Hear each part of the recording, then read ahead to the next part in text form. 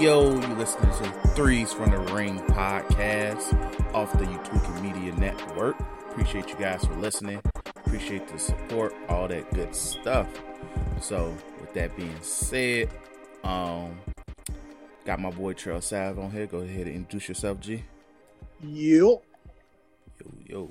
So, we finally have an episode number where we have players we can actually use. So, 77, G. So we have a decent amount of niggas. The best player on this list is Luka by a long shot, and he only been playing for 2 years.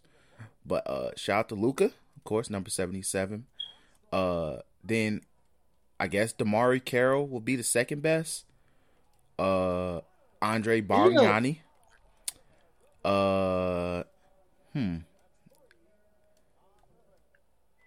Joffrey Laverne, I guess, will be this next. No, Ersan Ilyasova. I take that back. Ersan Ilyasova wore 77 last year. So, and everybody else is pretty goddamn trash. So, yeah. So, number 77 had 14 players who wore the jersey. So, anyway. So, we think this might be a short episode. So, we'll see where it goes from there. But yeah, so like we've been doing, let's go wrestling first. So last episode we briefly talked about Becky dropping the title to Asuka because she is pregnant with her and Seth Rollins' child. So once again, congratulations to them. Great thing. We already saw on Raw how I think Seth Rollins is going to implement this into his character. So it's going to be interesting in that aspect on where Seth Rollins goes. He already impaled Rey Mysterio's eye into the edge of a steel chair. The steel steps. So we'll see how far this goes. But I want to discuss mainly on what does it mean for the Raw women's division, or maybe even the company as a whole, because Becky technically was, as she self-proclaims herself, the man. And she was the biggest star on the company. So, what does this mean for the women's division, Raw specifically, and also Raw in itself? So, let's discuss that. I'll let you go ahead. I think for the women's division, it opens it up. For Raw, it's a big loss because she is a mega star, bro. Yes. I honestly underrated how much of a mega star she is. Every video crossover game that comes out, she's in she's on like the promotions and stuff like that. Mm-hmm. She is a huge star, big dog. And that's like you gonna miss that. So be prepared for ways they're going to implement her throughout her pregnancy. And watch what she does and things like that. However, just to pop a rating or two. Maybe she'll entertain a storyline with Seth if Seth go borderline batshit crazy, which would be a good way to ease her in to say, Seth, you're tweaking, and continue, to keep her in that story. But all in all, I think for the women's division, it will be really, really good because even though their roster is not as big as it was, because of the releases, it should help out in terms of people like Liv Morgan and other stars on Raw. Keep Charlotte away from that belt as much as possible, though, is my thing. So, yeah. But, I definitely agree with everything you said in that aspect. Definitely a huge blow for the company. They will, I wouldn't be shocked if, they'll find a way, with the pandemic, you don't want to put her or the baby at risk and all of that. So by putting her on TV or even have cameras follow her, I'm sure it'll be as limited as possible. But I wouldn't be shocked if there's a special keeping track of what Becky Lynch is doing. Stuff like that. Yeah. I wouldn't be shocked. You got to capitalize on it. And honestly, she's the first woman to be active and get pregnant and knocked up like that. Honestly, I thought it'd be Naomi, but I guess the Usos in no rush. But yeah, it does definitely open up the women's division. Asuka being a champion really helps. It helps, and I think Asuka's gonna have great matches either way. She's not as big of a star as Becky, but in terms of since the COVID situations and all of that, she has took advantage of the camera time she's been getting. Just easily been one of the bigger stars on camera, male and female. So it's good to see Asuka have the belt. Yeah, I know like she didn't earn it, but there's a lot of women in that locker room and Raw's locker room she haven't really had a match with one-on-one, like Shayna. I know she had a match with Liv, but I'm sure like that'll be something great to capitalize off of.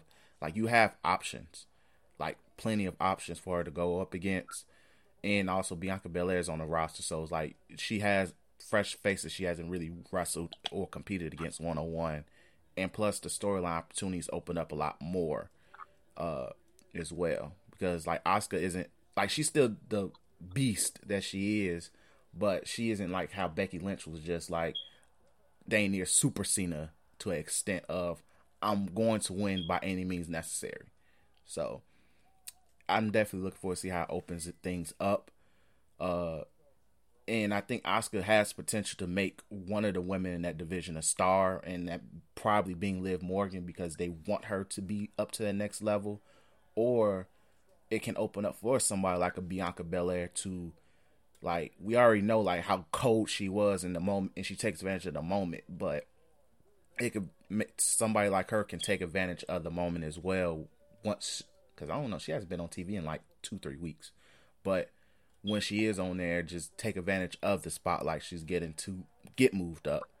And I'm one of those people as well, like keep Charlotte away, like let her, I don't want to say run through NXT's women division, but tend to build some of them up till we get somebody like, because she really don't need the belt. Charlotte is at the point where it's like, how can I say, like, she can elevate. She can start to elevate people. Like, exactly.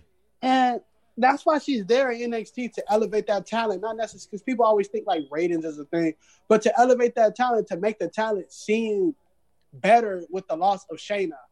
And whoever's going to take down Charlotte is going to be a fucking megastar, dog. Mm-hmm. So, and that's what you use her for. But they got so many in the back and on NXT that can come in on Raw, and say for instance they don't want to pull the trigger on Liv, you can do it. They did a good job of establishing Rhea Ripley as a big competitor because of her title shot at Mania. So it's a possibility. They got a lot of things they can do with their women's division post Becky Lynch, but it's going to be some growing pains.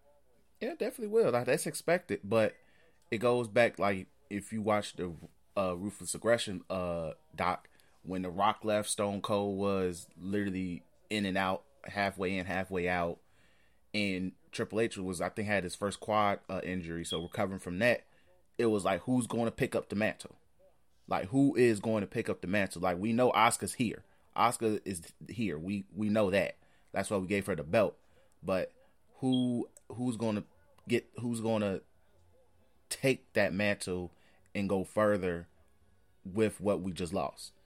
And that goes for the men as well, honestly, because it goes back to, like, Becky Lynch was arguably their biggest star. She was their biggest star. She's literally the first woman to be on the freaking game cover. Unfortunately, that game is ass, but that's still legendary in itself. Like, nobody's ever done that before. So it's something that the whole company as a whole, like, who's going to take advantage of this moment? Because, like, we already know, like, Seth Rollins is there. Roman is out as well. So, like, that's another mantle that needs to get picked up. So you're missing two of your, let's say, top 5 biggest stars gone. So figure it out from there. So it's gonna be some growing pains. I'm looking forward to, like, what can and won't what will come from this.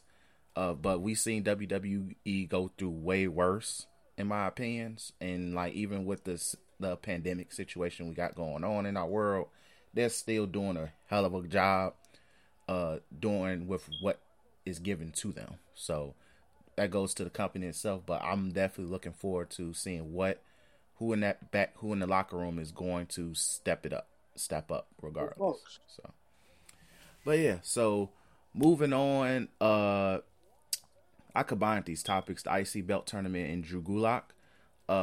So Sami Zayn, because he is on a look, bro, I'm not trying to catch COVID break, as I like to call it. So they vacated the IC belt off of him. Shout out to Vacate. I think Vacate is officially a 14 or 7. No, I think it's a 7-time IC champion. So shout out to Vacated. G, he's doing his thing out here, representing the IC belt again. So with that being said, hopefully Sami Zayn is cool and stay safe, bro. And I also like the fact that he isn't cool with it on Twitter. Like, he's being very active. Like, look, bro, there's some bullshit and all of that. I'm cool with that because it's just playing along with the storyline. But they did do an IC tournament going on SmackDown. Let me see if I can pull up the bracket. If you want to talk about it being vacated, you can go ahead as I look for the bracket. Yeah, the title being vacated is big, in my opinion. Sucks. I'm a big Sami Zayn stan. Same. So to see the title get vacated, just for this, because of this pandemic, sucks to me, bro. Like, sucks to me. But I know it's gonna lead to a lot of great matches, great moments. I don't know who should it go to. I'm thinking D. Bryan, just because of how big of a name he is. And if you can't put the WWE title on him, you might as well put the IC title on him. Yeah. And you could just have him have some slap matches with anybody. But it's looking like fucking Sheamus. So, I guess that's the way it's going to go. And it's not that I don't like the Sheamus decision, but I don't like the same decision, but I kind of want somebody else to get that title. Yeah, I definitely feel you on the Sheamus thing. Like, it's did Sheamus have a match this past week on SmackDown? I know he's going against Jeff Hardy, so yeah. I don't remember though. Yeah, so I only recall the Drew Gulak and Daniel Bryan match. I didn't get a chance to fully watch SmackDown all the way through, because I only saw the Charlotte promo, in the Daniel Bryan Gulak match. But these are all the combatants in the tournament. Daniel Bryan already advanced. He beat Drew Gulak. Jeff Hardy versus Sheamus. AJ Styles versus Shinsuke. AJ's here solely, I think, just to bring name recognition. And also they're doing the slightly wild card rule thing. And Elias and Baron Corbin continuing their rivalry that needs to kind of be dropped. But Daniel Bryan already won, so I think we already see him going to the finals, honestly, unless he beats Sheamus. But I also see Jeff Hardy possibly getting this belt. I can see it, because they just want to shove Jeff Hardy down our throats. But yeah, I think whoever makes it off the left bracket, they're going to go against either AJ or Shinsuke, to me, just looking at it. I think Elias is also an undercard to win it too, because they're trying to do something with him. Very hard trying to do something with him. But yeah.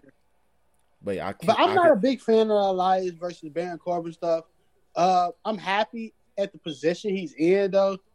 But I'm an Elias heel stand, other than just an Elias. Let's watch him, wrestle and move the crowd. But I don't know. They should have just gave this nigga a break, because he works better with a crowd. Like, he needs the crowd, because he's not a good enough. He's not a good enough all around performer.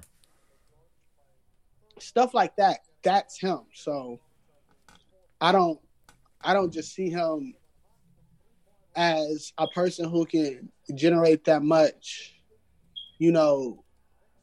um, like I don't even know. I can't even say like heat or pops because there ain't no crowd. But he ain't gonna be a person who generates a lot of love from the internet with him just being the way he is. And he's cool. He's one of the bearded gang niggas. So, yeah. Yeah, I feel you, but it's gonna be interesting. Like it's a lot of potential good matches from it. Daniel Bryan Drew Gulak was one of the best matches of the year so far, and let's just go ahead and throw it into decade as well. But yeah, but that can lead us going to Drew Gulak. He did not. I guess they couldn't agree on a new contract for him, so his contract just expired. It wasn't a release. It wasn't a firing. It's a really weird situation, but I think it's just one of those things where I'm sure they were negotiating. It's just time ran out.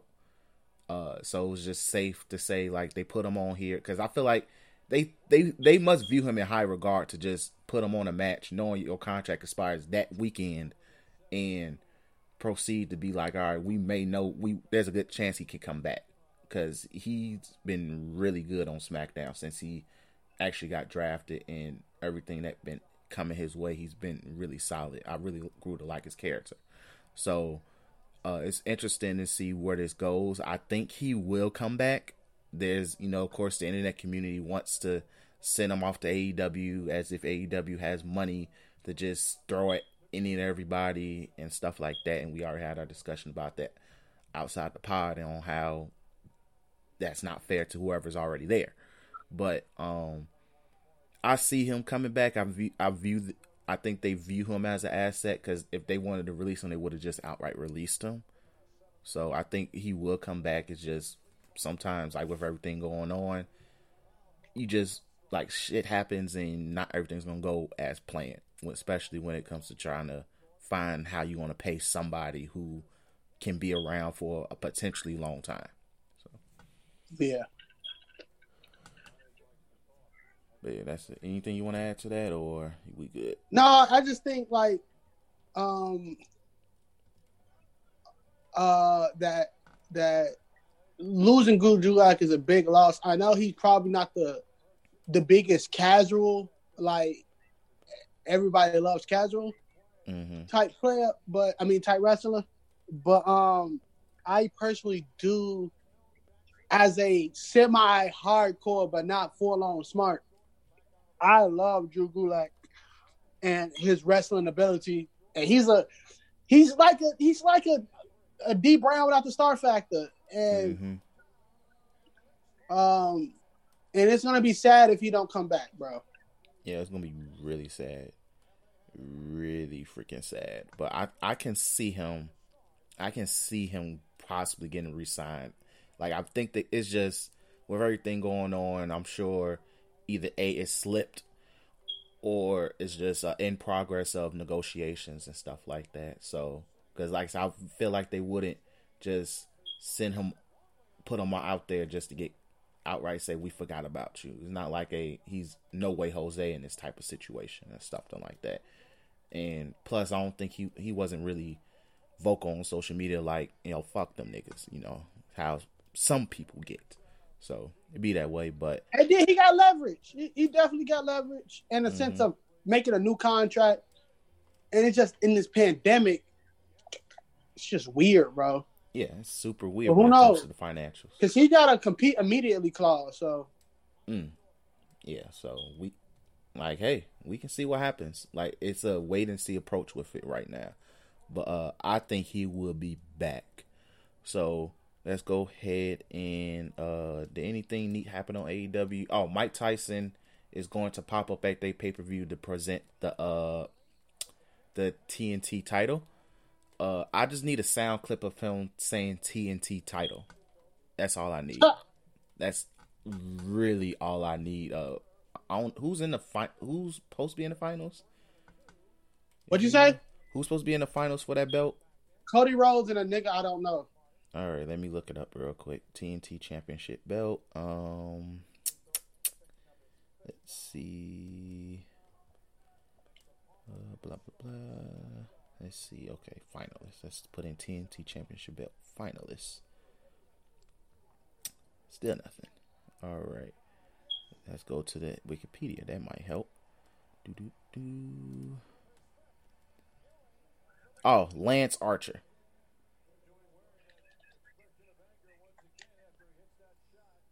Ain't that? Oh, yeah. That's the dude they were trying to hype up when he started. When I was still watching.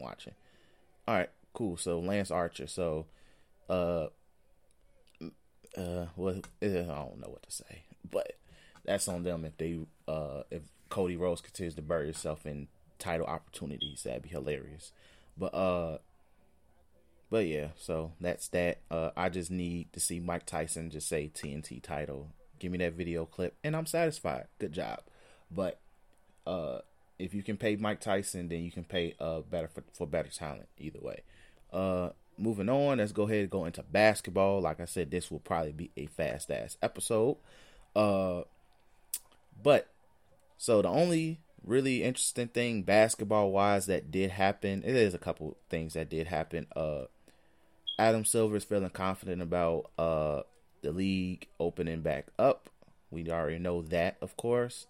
He did have a meeting with the owners and some of the faces of the league in terms of the players about what to do, where to go next. So is moving forward. More teams are opening up their workout facilities. I know the Rockets are opening up their facility tomorrow. So it'd be interesting to see where that goes. I think the Heat opened theirs up this past week as well, where everybody popped up. They said all 12 players popped up. So you telling me Jimmy Butler just called everybody and said, bring y'all ass to practice? That's how I view that. But and the Lakers opened their facility up this past weekend as well. So we'll see where everything goes in regards to that. And then this is the fun thing that happened. Spencer Dinwiddie. I'm still trying to figure out if he's trolling or not, because let me look up his contract, because I could have sworn he just re-signed the new deal. Spencer Dinwiddie. He ain't trolling, big dog. I think the Nets ain't gonna re-up. All right, hold on. Let me look up his contract. He's just being smart in what he does. He's not a free agent until 2022. Wait, but I think option. I don't think the Nets gonna keep him, bro. I hear you. You right. You right. But he does have a player option for this offseason, I believe. So yeah, that'd be interesting. But either way, Spencer Dinwiddie said he will sign a 1-year deal with the NBA team. Fans decide if they reach a Bitcoin target of roughly $24.6 million on a GoFundMe. In his statement, he said shoe companies, endorsers influence team decisions all the time. He's not capping there. Our biggest endorsers will always be the fans. So I want to have some fun with this while we're all under quarantine. I hope no owners, teams, or personnel participate, so there's no impropriety and propriety on this kind of one-of-a-kind endorsement deal. So pretty much, Spencer Dinwiddie's telling fans, hey, if y'all pay for how much you said what? No, keep going. Spencer Dinwiddie's pretty much saying if the fans of whatever team puts, I guess, the most money into his GoFundMe, he's going to play for that said team. So I can see this going wrong in so many aspects. It's going to be hilarious because a lot of the people who sit on floor seats have money. Now, in Bitcoin, I do not know. But they have money, and you could turn that into Bitcoin. I'm sure they have money that could turn to Bitcoin either way. So it's going to be fun. Man, my folks about to end up on the Utah Jazz, dog. You hate to fucking see it, bro. He doesn't even fit on the Jazz. They already got like three niggas that play like him. Donovan Mitchell, Jordan Clarkson, and Mike Conley. Nigga, ain't okay. So he not going back to the even though the Lakers niggas can get him, but I don't think he going back to the Lakers. He was on the Lakers before? Wait, no, he never played for Lakers. My bad. Yeah, but I'm like, he never played on him. I don't think the Lakers. Well, you know what? No matter. Lakers probably do have the cash to get that nigga. Exactly. Laker fans have to, Yeah. like LA fans as a whole, but like Laker fans will be willing to do some wild stuff like this in a sense of, hey, let's all go ahead and throw this money up.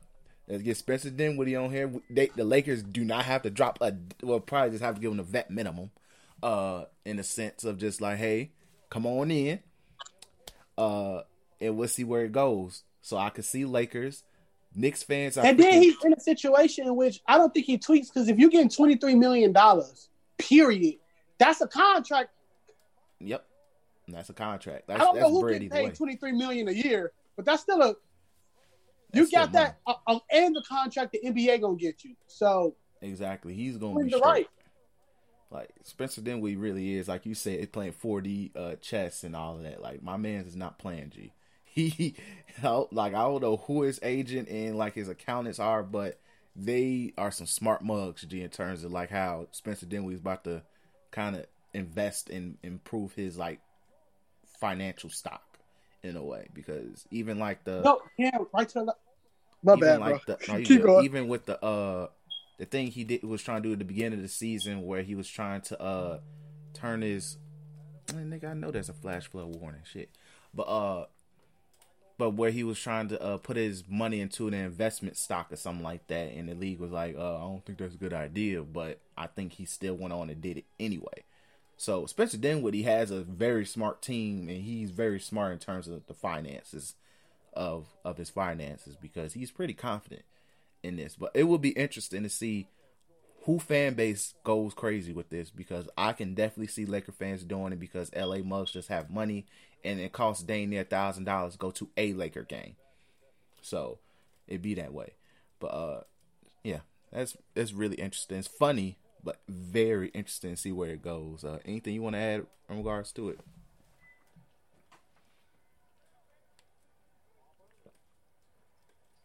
All right, just lost Trell for a second. We'll pause. All right, we're back. Trell's back on the call, but so yeah, I was saying before you disappeared, anything you want to add about Spencer Dinwiddie? You did. We still talking about the Spencer Dinwiddie stuff, right? Yeah, I said we're ending it. I just want to see if you want to add anything to it. Oh no, nothing else. But he's playing it really, really well. If niggas get mad at that, that's like, owners shouldn't get mad at it, because either way, that's a win-win. You gauging to see if fans is behind him. He's a good player, and you might just get a goddamn free agent player for damn near free. So exactly, and he's a borderline all-star. So come on. Exactly. Right. But like, it's good. I hope the league don't pull up on him though. Yeah, we'll see. Like, we will see. But who the fuck is his manager? I need to know. I need to meet that guy. His agent, whoever, all of them niggas, I need to meet, because they are really freaking smart as hell. So man, fuck the dinner with Jay-Z. Let me talk to goddamn this nigga Spencer Dinwiddie's agent and manager, bro. I swear, because they know what they doing. They making sure my man's set, like even post retirement for his kids. So you don't get that often. So let's go ahead and move on to our top 15 centers list. So when it comes to this list, this was probably the most interesting list, because like honestly, like the first first eight was easy. It is hard to find a place for certain players are great. But it's just like, dang, do I really want to put them on here?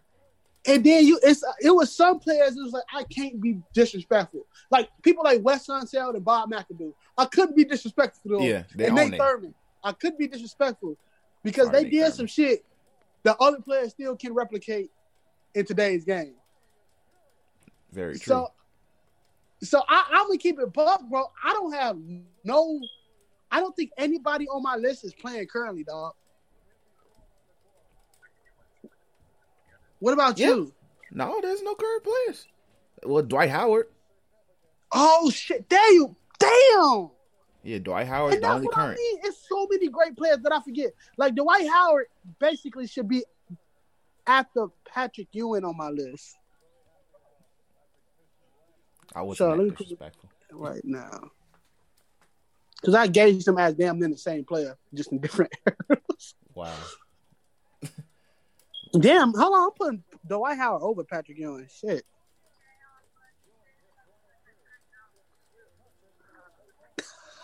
Hold on. From Extra Party, you can start your list, by the way. We'll do it different this time. But for Extra Party, he ended up trying to look at a tutorial on YouTube where he got an 8-year-old teaching him how to do something. Wow. Wow. But yeah, you can start. Or you want me to do it? Honorable mentions for me. Robert Parrish. Respect to Robert Parrish. Yep. Nate Thurman didn't make my list. Like, I wanted to put him on, but I just didn't feel comfortable putting him on in that aspect. Yeah, he did have a quadruple double, but it just didn't fully sit 100% with me to put him on. Do we have a chip with that Warriors team? No.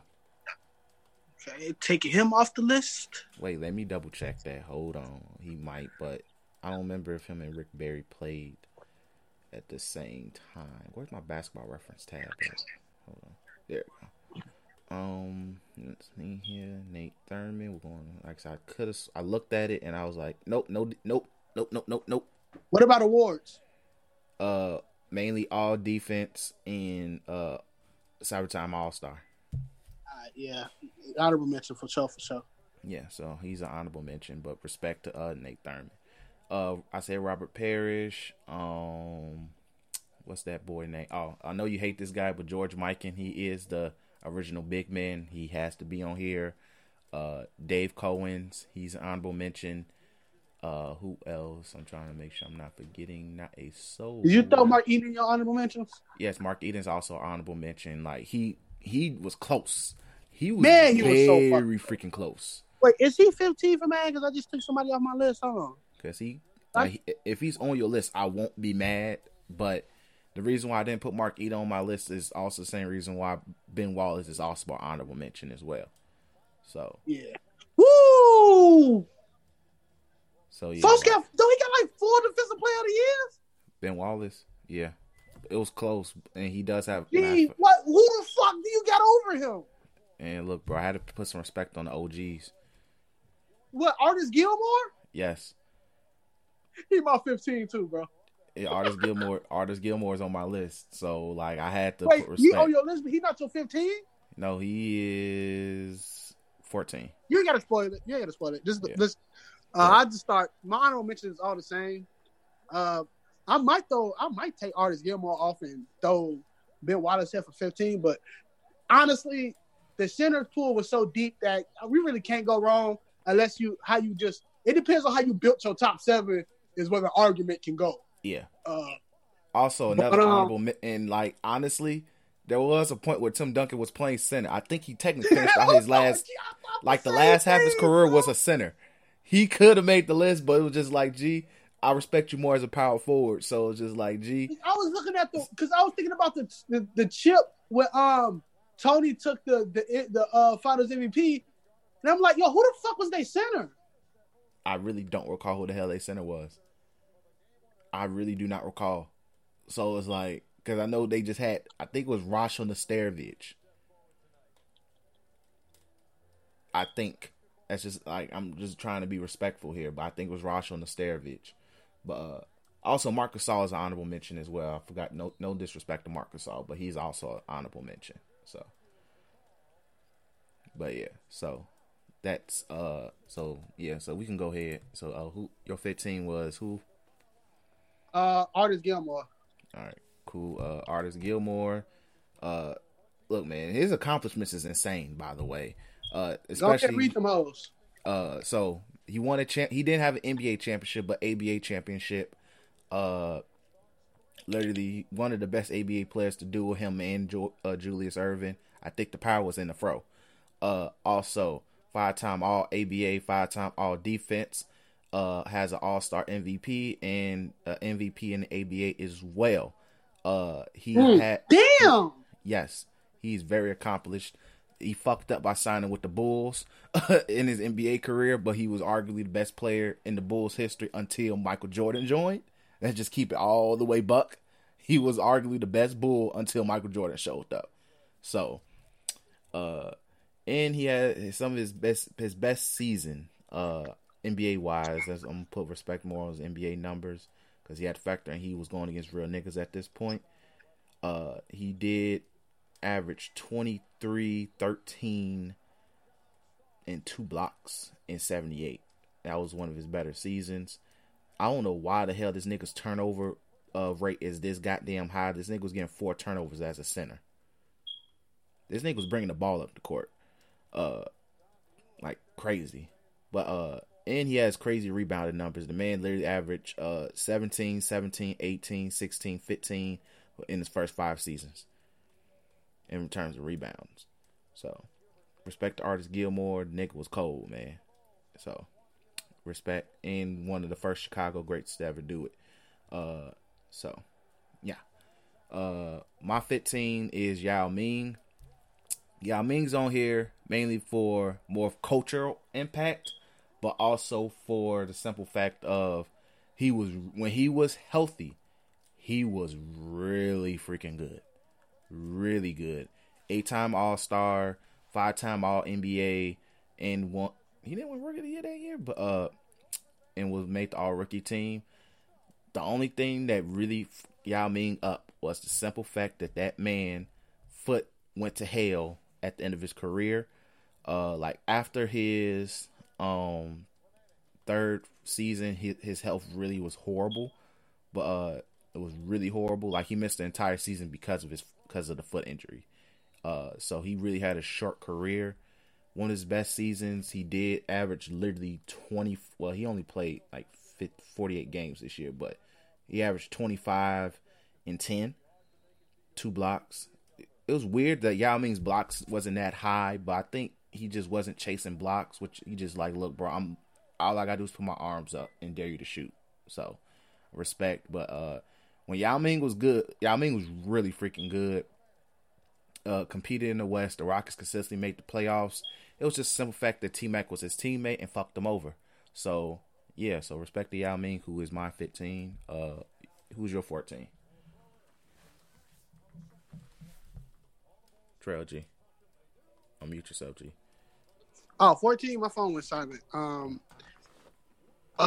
Yao Ming. Oh, okay. Nothing to add. And my 14 is Artis Gilmore, so that's that. It's literally switched. See? 13.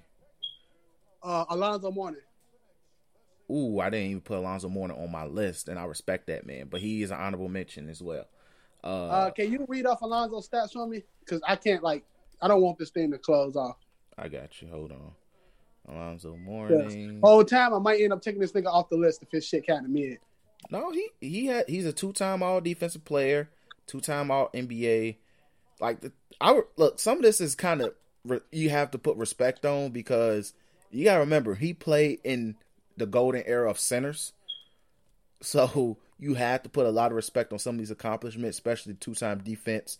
2-time All NBA is really tough because you're competing against Shaq, David Robinson, Patrick Ewing.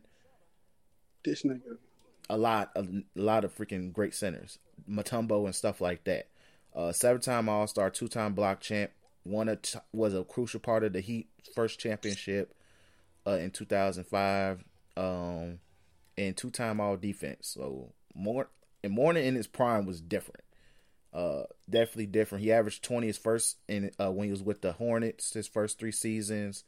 Averaged 20 for his first 4 seasons. Then his numbers started to drop, but he was really one of the best scoring bigs in the game while also being really great defensively. He was only 6'10", while out here averaging, his blocking numbers is crazy. Rookie year, 3.5, 3.1, 2.9, 2.7, 2.9, 2, 3.9, 3.7, 2.5. I think this season he barely played because he had kidney problems towards the latter half of his career. So, for real? Yeah, he came back from. I remember it was a really big deal. Really big deal. He came back to play with the Nets for 12 games. Played with the Nets for a couple of seasons. Then he got traded back to the Heat. But he was still really freaking good defensively. Really good defensively for like towards the end of his career. And like I said, he was really good on the Heat at the in that championship season, coming off the bench for Shaq. And there was a point where he was playing power forward with Shaq too. So, but yeah, respect to Alonzo Mourning. I want to have him on my list, but I rather have Mutombo on here. Even though he was better, Mourning was better offensively than Mutombo. Mutombo to me was was able to do everything Mourning can do defensively, and did it at a whole different elite level. He won Defensive Player of the Year, I think, how many times? 4 times, which I think is the most of any player on this list. That isn't, yeah, I think, yeah, which is the most tied with Ben Wallace or maybe even Dwight Howard. He was the most dominant big defensively during this time frame as well. And he found a way to play for a really goddamn long time and stay productive. Once again, Mutombo wasn't the best offensive player, but defensively, he was doing that thing. And there was never a point in his career where he didn't average at least a block. And in his prime years, he was close to 5 each season. Damn. So he was doing that thing. It's just he wasn't the best offensive player, but his defense is what kept him active. And plus, he won a damn Defensive Player of the Year when technically some people would have considered like the end of his prime, which is when he was with Philly. So shout out to Mutombo, G. Yeah, definitely. He's next on my list, so you can go with yours. He was what, your 12? Well, he was after whatchamacallit for me. Alonzo Mourning. So he was your 12. All right, so my number 12 is Bill Walton. Bill Walton didn't get on my list. I feel like I had to put Bill Walton on the list. Like when Bill Walton was healthy, Bill Walton is another example of I played a very, very short career, but when I was healthy, I was that nigga. He won a champion, and thing is, you can literally look at his because I was looking at his games played. You can argue this nigga was never healthy, but when he was on the court, he was really freaking good. Won the finals, won the Blazers' only finals, which holds a lot of weight until Dame does it. Hopefully, Dame can do it. Many will argue that that ring wouldn't mean much, but at the same time, I'm sure he had to beat Kareem in the process because Kareem was in the West at this point. So he had to beat Kareem in the process to get to his ring, and Kareem was at that point the best NBA player. He is He has a block champ.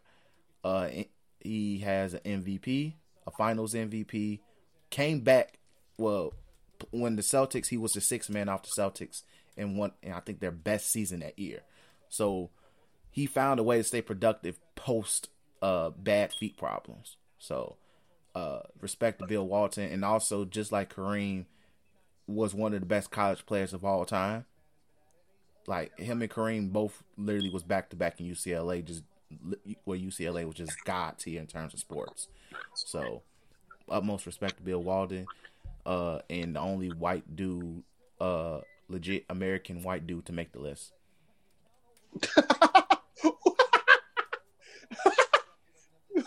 Had to represent. For real? Yes, he is, because Yao Ming is white, but he's Asian, Chinese to even be more specific, and Bill Walton is arguably one of the few great white players of all time. You are definitely correct. And plus, he smokes a crap ton of weed. So next on my list is Bob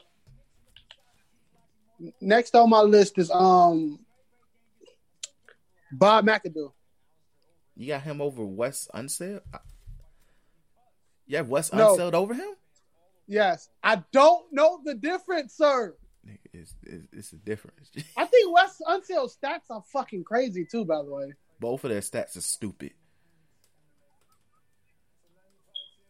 Both of their stats is pretty ridiculous. But Bob McAdoo, because I was really hoping you said Wes Unseld.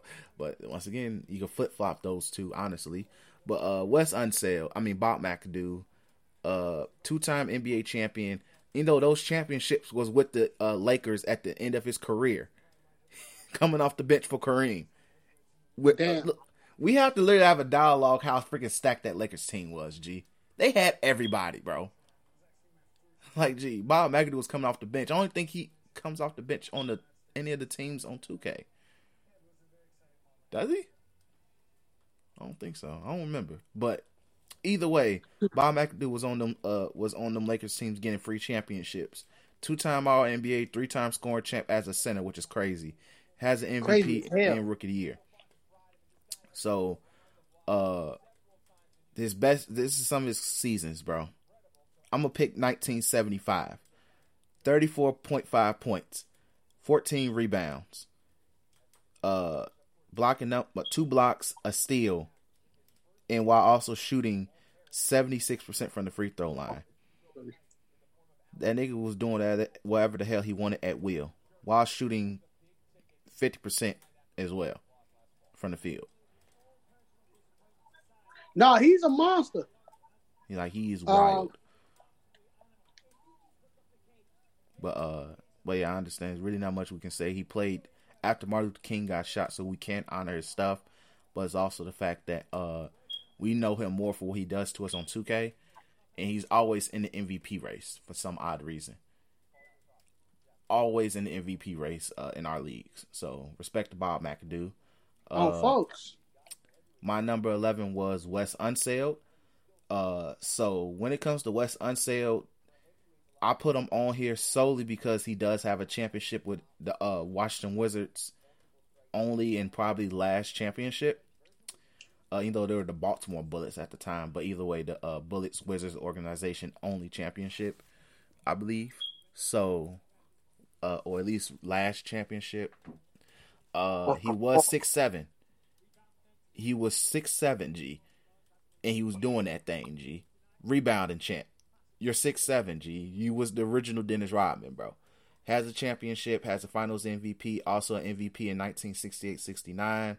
So he took an MVP from, I believe, Wilt Chamberlain, probably. Damn. I guess. And he was Rookie of the Year. So Rookie of the Year and MVP, same season. So I'm going to read off that stat line. The fuck this stat line? Wait, the fuck?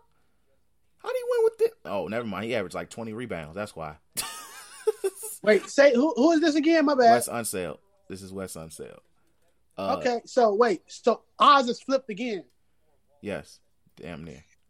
Well, not flip, but because I have Bob McAdoo in my top 10. I understand. Look, understandable. Like I said, it's up to that 7 through 1 that we're gonna have the conversations. Exactly. But 9 out of 10 probably still the same. But yeah, but pretty much Wes Unseld wasn't a scorer, but he did everything else in a sense. And because he really did not really get buckets. But the fact that you stole the MVP back then while averaging only 14 points is amazing. Is really amazing. So respect to Wes Unseld. He didn't really have a spectacular long-term career, but we have to put respect because he does have an MVP, and we kind of have to list that. My number 10, or your number 10. Your number 10. All right, I gotta go to my list. Give me 1 second. One day I'm gonna get a computer, bro. Yo, why is it making me go to my wallet? Motherfucker ain't shit in that hole. So this is after Bob McAdoo. We said I had Wesson. So wait, let me see. 1, 2, 3, 4, 5, 6, 7, 8, 9, 10. Wait, so I didn't say Wes Unseld yet, right? Yes, you did. You said Bob McAdoo. All right, so Wes Unseld is my 10. We just got done talking about him. He's yours. Cool. My number 10 is Dwight Howard. Dwight Howard is such an interesting case. And the thing is, if he wins a ring, or if the season was to come back and the Lakers win it, he will probably beat out Patrick Ewing. Chris, I think, and I'm not trying to do the argument, but I think it's Like, his career mirrors the fuck out of David Robinson. I mean, not David Robinson, Patrick Ewing. Yeah. But I don't think Patrick Ewing has an MVP? No. Do he got Defensive Player of the Year? I don't think so. Let me double check. All defenses, but no Defense Player of the Year. Okay, so like I can't in the league, and this is the early 2000s in which there was a time when he was top 3, and niggas in the league, Kobe Bryant, you had the fucking Celtic niggas, G. There was a point where Dwight, like that's why I said it, like I think because people that his first Lakers run rubbed a lot of people the wrong way. Unfortunately, about Dwight Howard, and it's unfair. And I'm kind of tired of having an argument with people on Twitter, for one, about Dwight Howard, and niggas at work about Dwight Howard. Like, I understand, like, y'all love Kobe, but Kobe wouldn't even let y'all disrespect Dwight Howard like this, G, to keep it G real. Let's just keep it really freaking real. But when you look at Dwight Howard's, like 8-time All-Star, 5-time rebounding champ, 2-time block champ, 8-time All-NBA, 5-time All-Defense, All-Rookie, and 3-time Defensive Player of the Year. So Dwight Howard was very goddamn good. And when I look at his 3-time Defensive Player of the Year, yeah, come on, yeah, bro. I sorry. I damn, they should probably put him higher, but the niggas above him is fucking way better skill wise. Yeah, skill wise, that's the thing. Like Dwight Howard's biggest enemy was the fact that he didn't really start adding to his like post game or much of his offensive game until he got kind of to the Hawks, and that's the latter part of his career. But like when you look at his stat line, bro, Dwight Howard literally, and you gotta remember he did beat LeBron to get to a finals, and he took I think 1 or 2 games from Kobe in them. So, like, come on now. And his team was one of the godfathers of the current era of the NBA. But literally, Dwight Howard, like in terms of stats, like in 2007, 2008 season, 2014. 2 blocks, almost a steal. Literally, like he has been consistently good. Like he produces double doubles for his career. A lot of these centers cannot say that. Like he did not. Like even like last year with Wizards with the butt injury that we crack a lot of jokes out of. But gee, the 9 games he played, he was really good and was averaging close to a double double. He literally played 81 games with the Hornets, and even though people said, "Oh, it's his fault," gee, he averaged 16 and 12, and he was washed at this point. And even with the Lakers right now, he's looking goddamn really fucking good. Even though he's not averaging a double double, but having my center average 7, 1.2 blocks, and 7 rebounds is really goddamn good. Because he's doing exactly what I asked him to do off the bench. So it's like literally Dwight Howard. People won't appreciate Dwight Howard till he's probably retired and look at his career as a whole. Because not many centers can sit there and say they average a double-double for most of their entire career. And also still be one of the best bigs in the league for his entire career. Because you could sit there and argue that during his era, he was at least the best center, a top 5 center, and even now, he will probably be a top 15 center coming off the bench. Yeah, man, top 15, shit. I don't even think it's 15, it's like 10. Like, if you want to use a contender center, who the fuck we putting over him other than, like, all-stars? Exactly. And we're talking about pure centers. We're not just saying front court. So exactly. Like, pure center? Mm-hmm. Like, but yeah, like there's a case that he's better than what?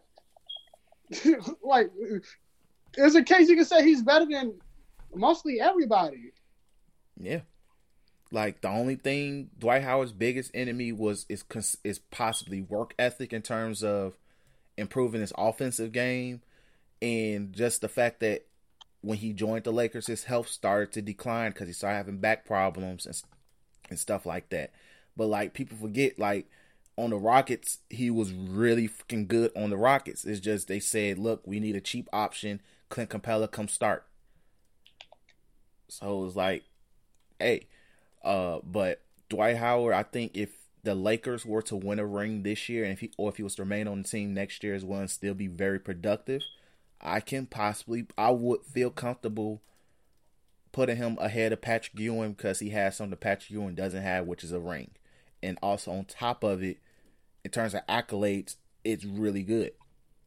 Plus, he has a gold medal. People forget he has a gold medal on Dream Team 2.0. So, like, respect to that as well. I think 2 gold medals, two, because he was on both the Redeem and the Dream Team 2.0. So, respect to Dwight Howard. Your number 9. My number 9 is Patrick Ewing. Okay, not mad at that. Patrick Ewing. It goes Patrick Ewing, Howard, so we don't have to really have the top, me keep going. Yeah, I just think I'm just going Patrick to say Ewing, my 9. Let me say my 9 each other, right? Patrick Let me Ewing say and my Dwight 9 Howard. right now. Let me say my 9 right now is Bob McAdoo. We already talked about Bob McAdoo, so moving on. So Patrick Ewing is my number 8, so that we could talk about it. Howard and what the heck is his name? Patrick Ewing mirror each other, as in they were some of the best players at their time, but hold on, my bad, bro. But they didn't get the job done. Also, like, in all honesty, Patrick Ewing didn't see a finals till later in his career. No, my man Dwight Howard seen one in his first 4 or first 5? First 5, yeah. Like I always slander Patrick Ewing, right? Because it's the easiest thing to do. I think Patrick Ewing, his college career speaks volume how good he is, but he got fucking sunned by Jordan. Like, that's the story of his career. I ran into Mike. He was really, really good. Then he got fucking sunned by Jordan. Like, then he got sunned by Hakeem. It's wild, bro. Like, I don't think it's honestly. He's a great player skill wise. There are probably not that many big men you can name as good as him. But in terms of, like, right now, I don't see him being like Dwight Howard being. If you was to say both in their prime and you need a center to do work against other great players, are you putting Dwight? As you putting Patrick Ewing over Dwight Howard? Offensively, yes. Defensively, I want Dwight Howard though. But I'm saying against other great players, right? So and offensively, you can still get swapped because it's a really good nigga on defense. Yeah. Like, you can't tell me when your main rivalry was against the Indiana Pacers that consisted of fucking, you was getting, like, you who can check you on that team? He lost to Rick Smits. Come on, brother. He did. Like, at least Dwight had to go against Kobe and Al Gasol. Like, Rick Smits. That's a dialogue. That is a dialogue. Like, look, get me wrong. Patrick Ewing is amazing. Generational talent. 90s. All that type of shit, but I just can't. I understand, but he did also take Hakeem to 7 games, bro. He did take Hakeem to 7 games in the finals. He took Hakeem. Wait, he take Jordan? He did take Jordan to 1-7. Niggas is getting flustered. Niggas is getting flustered by Dennis Rodman.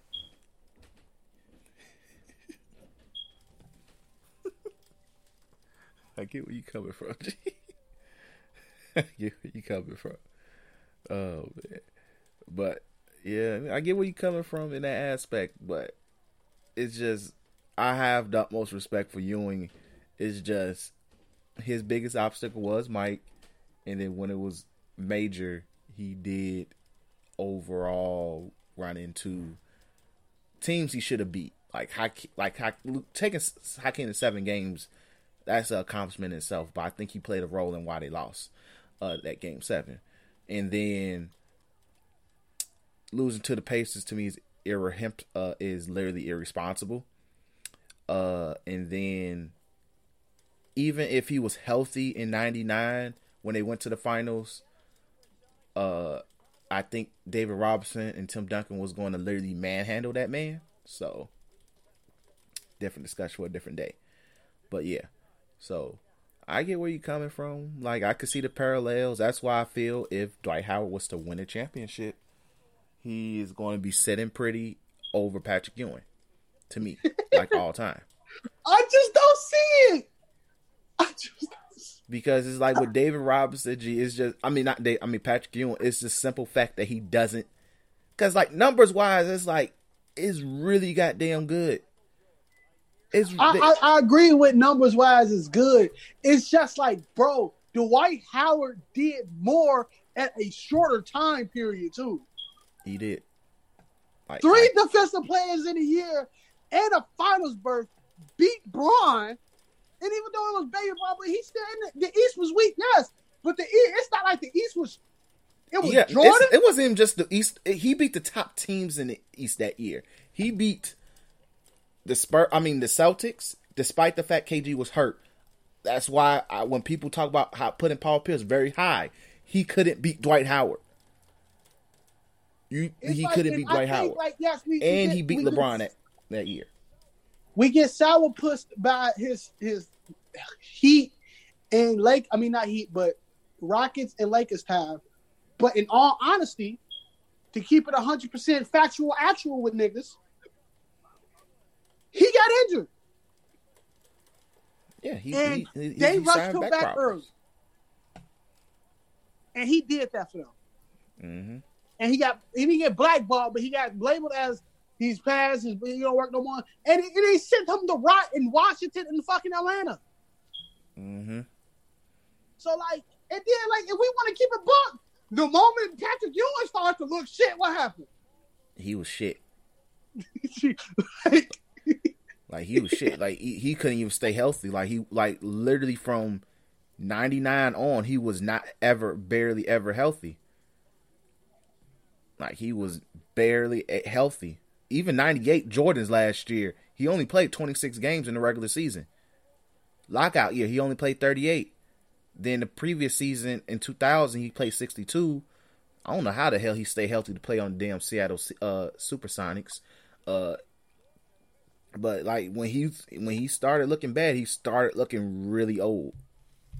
And the Knicks fell down with it, which says how badly they constructed that team. But I get where you're coming from. Like, I definitely get where you're coming from, bro. Like, you're not wrong. But I understand this album, and then bias come towards it in terms of like favorite players and stuff in our list. This is our list at the end of the day. But man, like, I think the dialogue between Patrick Ewing and Dwight Howard need to be something that's talked about more. I agree. Like, you're not wrong. Because let's get back to it.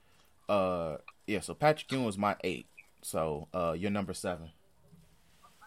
So I think it's Howard. Wait, no, hold on.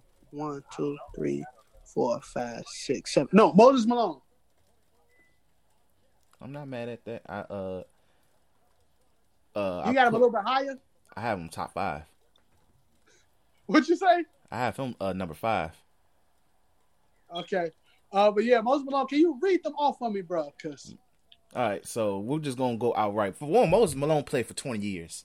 This is a very. What'd you say? He played for 20 years. He played for a long time. The nigga played from 1975 to 1995, bro. So Moses Malone was also a ABA nigga as well. He doesn't have no ABA accomplishments, but 6-time rebounding champ, beat Magic and had to beat Bird also in the process to win a championship. All NBA, 2-time defensive, rookie, all rookie, finals MVP, and 3-time MVP. For his career, averaged 2.3, 20 and 12 for his career. I just say that. I see why his ABA. He only played 2 years in the NBA, then went to the NBA. So, Moses Malone is literally what we consider is arguably one of the most underrated players of all time. He doesn't get talked about enough in a lot of aspects, especially in the center conversation. The nigga is a walking rebound. literally is a walking rebound. Daytra knows off 2K. 30 and Yes. 30. 30 for 30. He went 30 for 30 on this nigga. But he was also getting buckets. The man literally is a beast. In his prime years in the NBA, his best season, and he has a lot of great seasons, by the way. He don't have a scoring check. Hold on. No, again, whoever freaking averaged more than 31 that year went crazy. But 1 year he averaged 31, 1.5 blocks, a steal, and 14 rebounds. Yeah. Like, this nigga rebounding numbers. Man, it's wild. His rebounding numbers is stupid. 15, I don't know how the hell it dropped to 10. 13, 15, 17, 14, 15, 13, 11, 10. Then in the latter point of his career, it was 8, 9. Damn, he was coming off the bench at this point. 4, 4, and 2. Like, in Jesus Christ, I ain't gonna mention the points, but he was still getting buckets, G. Like, he was very productive his whole goddamn career. And literally that he has Philly's last championship of its time, and that weighs a lot because it was literally him and Dr. J, the ABA All-Stars versus Kareem, and he worked Kareem that whole series.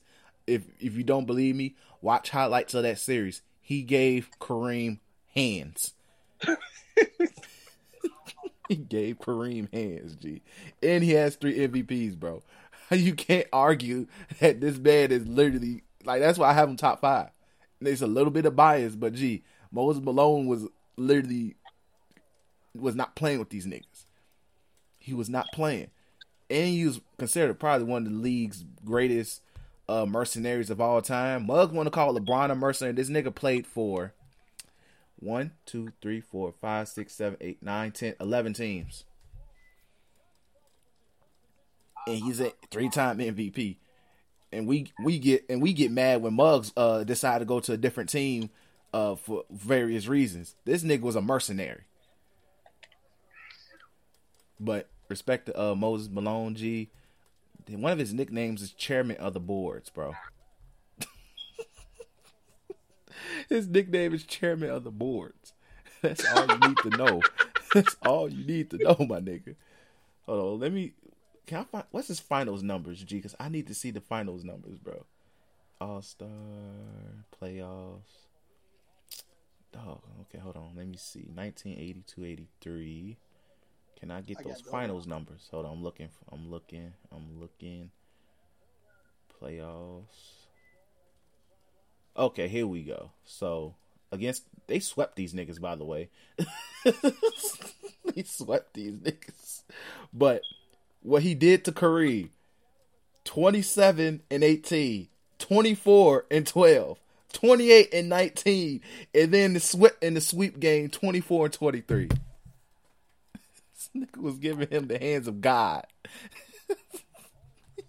He whooped Kareem's ass, G. Shout out to Moses Malone, G. But yeah, he was your number 7, right?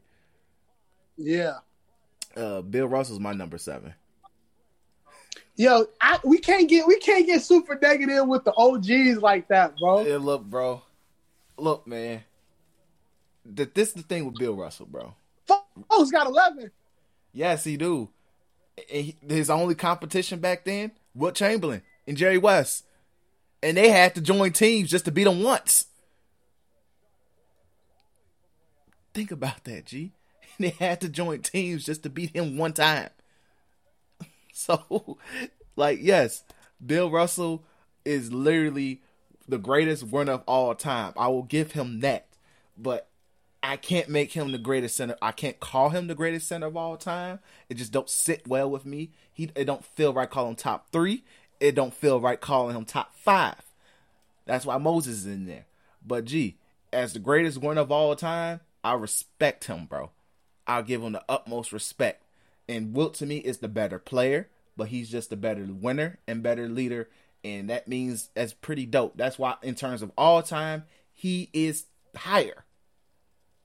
But in terms as a center, to me, he's just not better than some of these other niggas. And plus, a lot of this shit happened before Martin Luther King got shot. So we gotta factor that in as well. But the utmost respect to Bill Russell. The fact that one of his nicknames is Whiskers is making me want to take him off the list altogether. Look, man. But also we have to factor in this. That Celtics team was full of all the black players too, bro. All the black players was playing with him. Casey Jones. They had 2 different Jones on that team. They had a Casey Jones and a Sam Jones. And then there was a point where he had John Havlicek and Bob Cousy. So I was like, bro, like, I have respect for Bill Russell. One of the greatest winners, arguably one of the greatest leaders of all time. He did this while being part of the civil rights movement. Respect. But, G, and yes, these rebounding numbers are freaking insane. But, G, in today's era, he'll probably be nothing more but Ben Wallace. Solely off these numbers. But, because literally, the man didn't even have to score. They just told him rebound and bring the ball up the court. Because I'm sure his assist numbers, he has really high assist numbers for a center. But let me read these rebounding numbers, bro. 19.6, 23, 23, 24, 24, 24, 24, 25, 24, 23, 21. End of his career, 18.6 and 20. And at that point, he was coaching while grabbing playing. Them hoes. Grabbing them hoes from folks. Grabbing them hoes. Hey, I bet he was one of the rebounders that go up, 2 hands, secure the ball, stay there for 2 seconds and pass it out, bro. Gee, you remember the picture? We saw that nigga jumping over a teammate for a rebound. This is rebounder, bruh. Now, that is rebounded, G, but once again, the utmost respect to Bill Russell, G. He is one of the best to ever do it. Definitely one of the best, one of the OGs, but I just don't feel right saying he's better than some of these other players skill-wise. Just overall skill-wise. He just had the better team, and he did it while also saying, saying the N-word is wrong and getting blasted by fire hoses. So. All right. Wait, so you got to say yours, too. Or you said Bill Foot. So next is David Robinson. Number 6. Okay. This is my number 6, Robinson too. Is not higher than Bill Russell. It's simply because that nigga couldn't win a chip until goddamn Tim Duncan got there. He couldn't sniff shit. He couldn't breathe shit. He had to watch niggas win. The moment Tim Duncan got there, he won. And proceeded to not be his team no more. Off the sheer fact of alpha male testosterone, my nigga. He got to hold that. Look. And he did on my list. He's number 6 on my list as well. So, like, we're both in agreement that David Robinson is right there. I get where you're coming from in terms of, yes, he did sniff nothing. But, bro, he ran into Hakeem. And those Spurs teams was pretty booty cheeks back then as well. And also the simple fact that literally, I don't know who the hell was the coach of the Spurs back then. Him and I think him and Dennis Rodman could coexist. They just didn't like him as a player. So, but overall, David Robinson, 10-time All-Star, has a scoring champ as a center, which is insane. Rebound champ, block champ, 2-time NBA champion, shout out to Tim Duncan, 10-time All-NBA, 8-time All-Defense, rookie of the year. Rookie of the year and All-Rookie. Has a Defensive Player of the Year as well and an MVP. He has monster, bro. Yeah, monster. He just couldn't sniff that shit to that nigga. Yeah, it's just Tim Duncan came and made life easy for the man, and I respect it. And also, the thing is, he averaged 20 for most of his career, except the last. He has a strong 20. Like, he's still averaging 20 for his career, but even like his last 5 seasons. Damn, Jesus. He was still averaging at least 12. And then his last year, he averaged 8.5. But I think Tim Duncan said, hey, rest up, old man. I just need you for the finals. But But yeah, David Robinson definitely one of the best centers to ever do it. Probably, I think to me, the best scoring center not named Wilt Chamberlain on this list. Like in terms of just like people may say Patrick Ewing, but David Robinson was able to score from all points of the floor, and may pop a three in your face just because you left him too open. He was feeling himself. So respect to David Robinson. And he took advantage for all 13 years he played. So respect. So that's our number 6. Your number 5. I think Bill Russell. Yeah, Bill Russell. I don't even gotta look on that. I know the rest of mine. All right, cool. So that's simple. Mine was Moses Malone. Number 4 for me was Wilt Chamberlain. Who was your number 4? So let's see. Make sure we don't double down.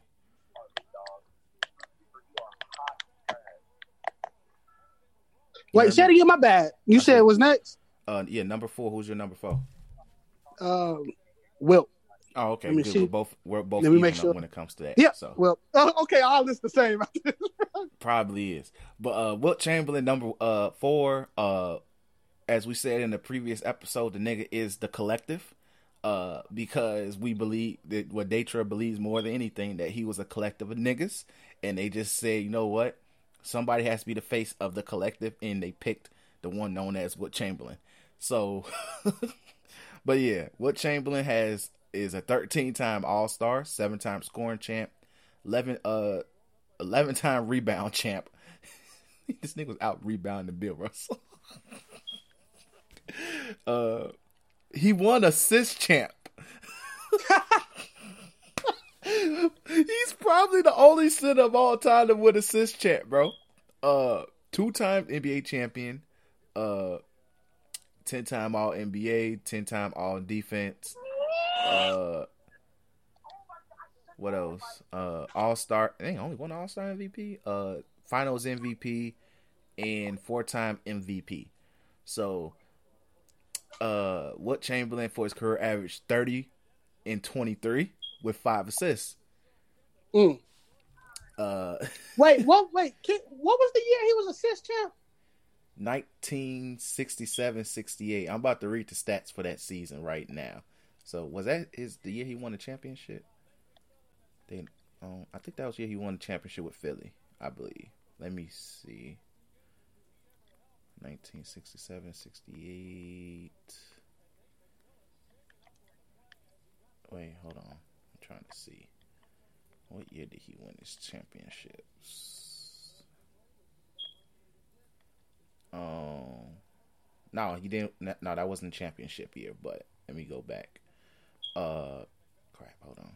But yeah, so the stat line for 1967-68. I think he was challenging himself at this point, but 24.3 points, 8.6 assists, with 21 rebounds. With 24 rebounds.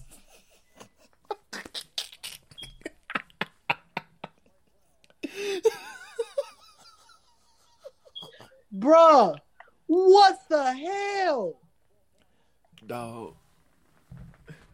The collective, bro. It was 3 niggas on the court named Wilt.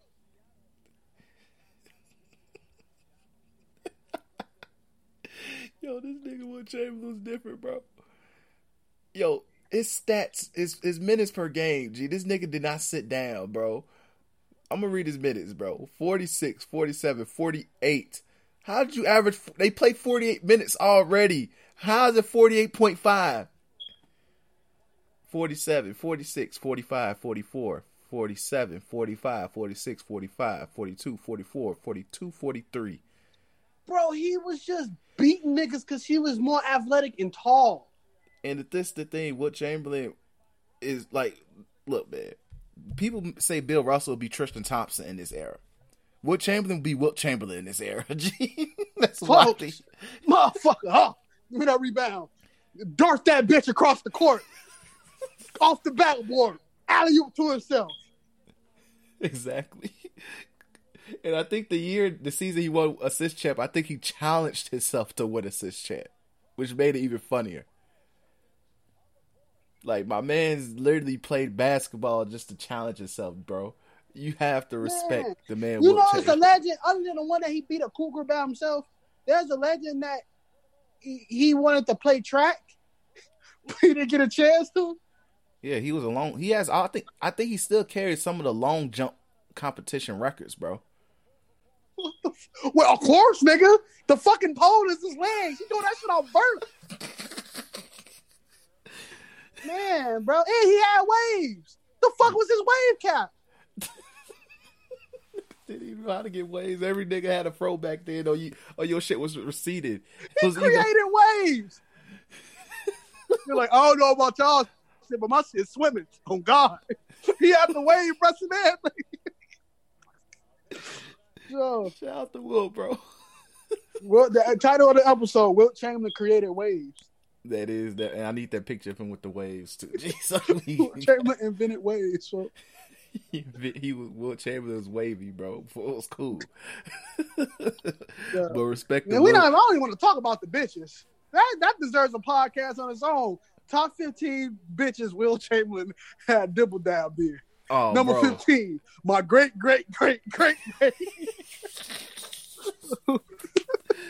Oh shit. But yeah, moving on. Number 3, Hakeem. Definitely. So Hakeem.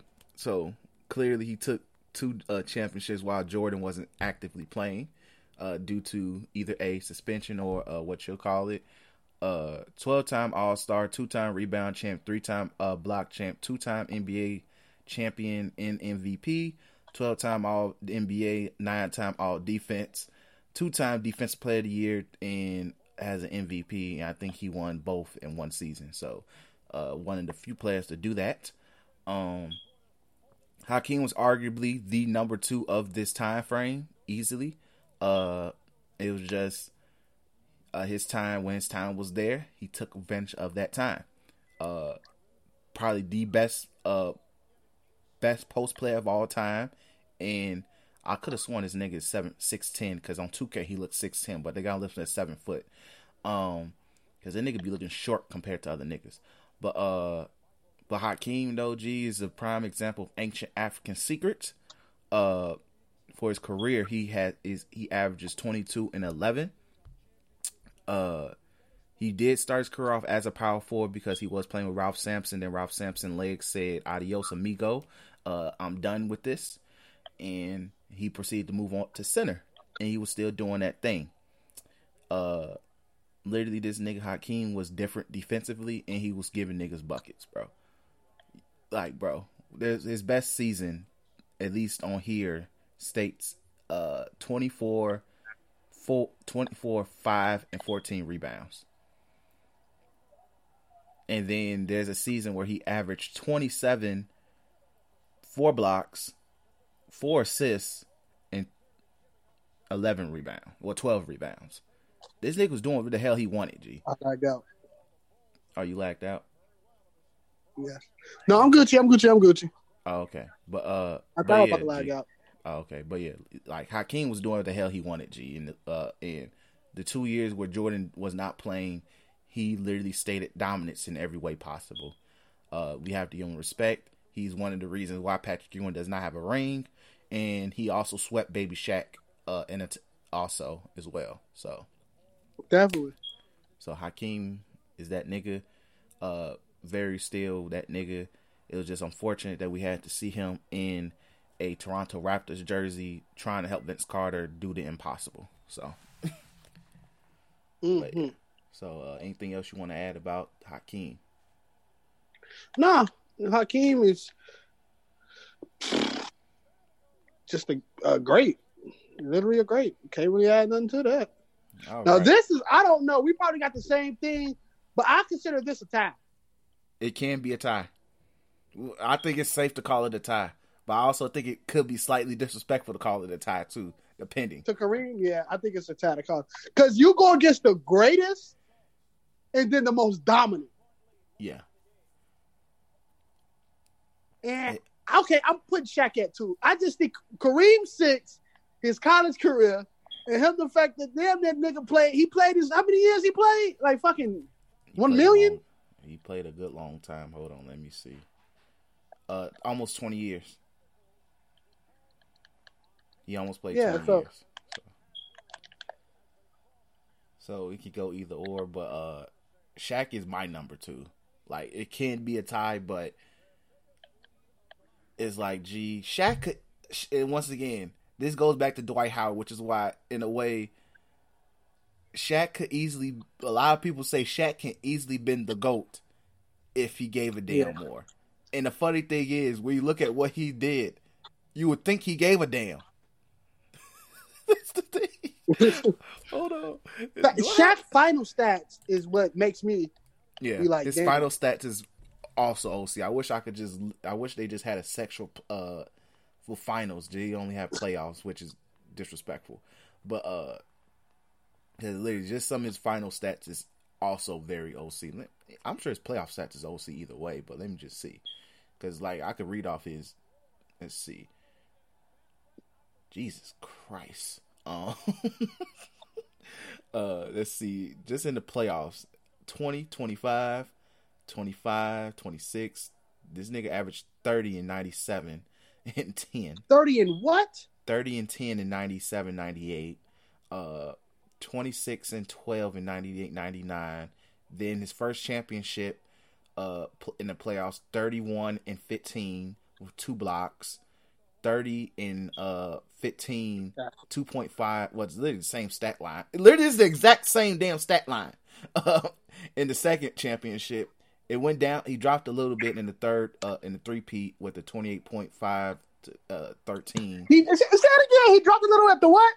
It dropped a little, which is 28.5, 12 rebounds, 3 assists, and 2.5 blocks. The fuck? And that's dropping.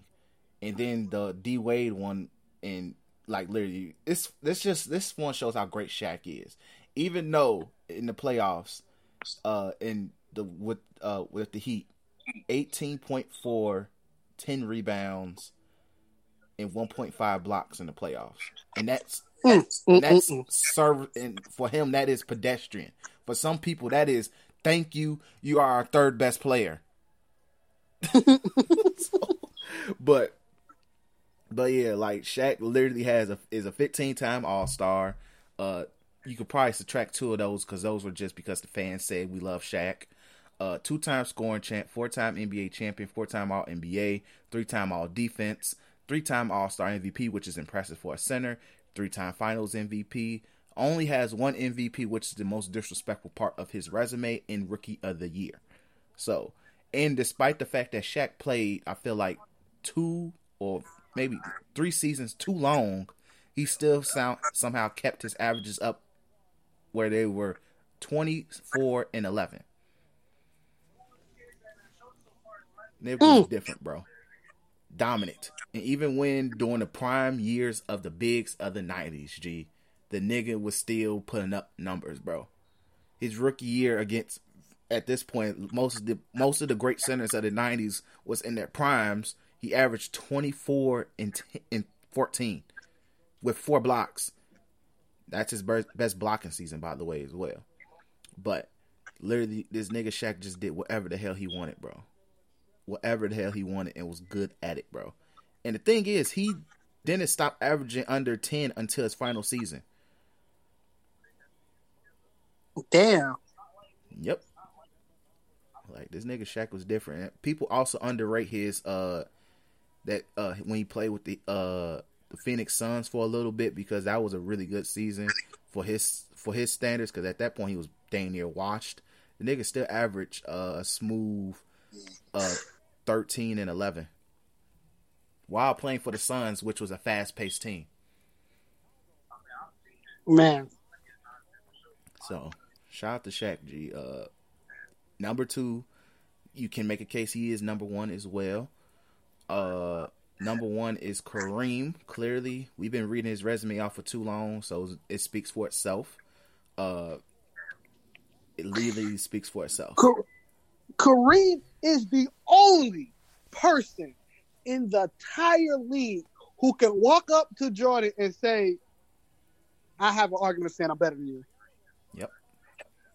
Like he has 6 championships. I He think just isn't third undefeated. place is, even though I put freaking, it's weird because I put LeBron James all time because of what he does, his skill. Second all time, what he does, skill set, all that type of stuff. But in terms of like career accolades, there's only 2 people who could walk up to Jordan and say, "I have a question with you," right? Mm-hmm. Second is Magic. Yeah. First is the Kareem. Them 2 niggas is the only people I can think come up to Jordan and say, "Let's have a talk of who the greatest and who not." And Kareem humble with it. Even though I think Kareem deep down inside says, "I know I'm better than you." Because Kareem played with 3 generations of fucking centers. He did. The 70s. He played with the generation before him, his generation, and the generation after him. Yep. And then they won a championship in all them generations. Yep. Definitely did. It's fucking wild. And then, like, that field goal thing, I don't think that's getting touched ever. I don't even know if Bron can do it now with the season. Fuck him over. Yeah, with what the season getting cut short, bro, possibly getting cut short, LeBron isn't touching probably the score unless he literally has to average. He needs another season where he's averaging like his current point total for it to work. Like, shit. But yeah, so Kareem speaks for itself. I'm tired of reading it, but it speaks for itself. Best center of all time. Shaq has a case, but it'd be kind of disrespectful. But Kareem literally is that nigga. And for a center to lead, for a center to be the all-time scorer is scary as well. Yes, it's very scary. While only at the same time only having 2 scoring champs. It's the consistency throughout his whole career. Yep, that's what it is. Like, he's definitely a model consistency. Because even in his final year, he still averaged. Damn, how many games did this nigga play?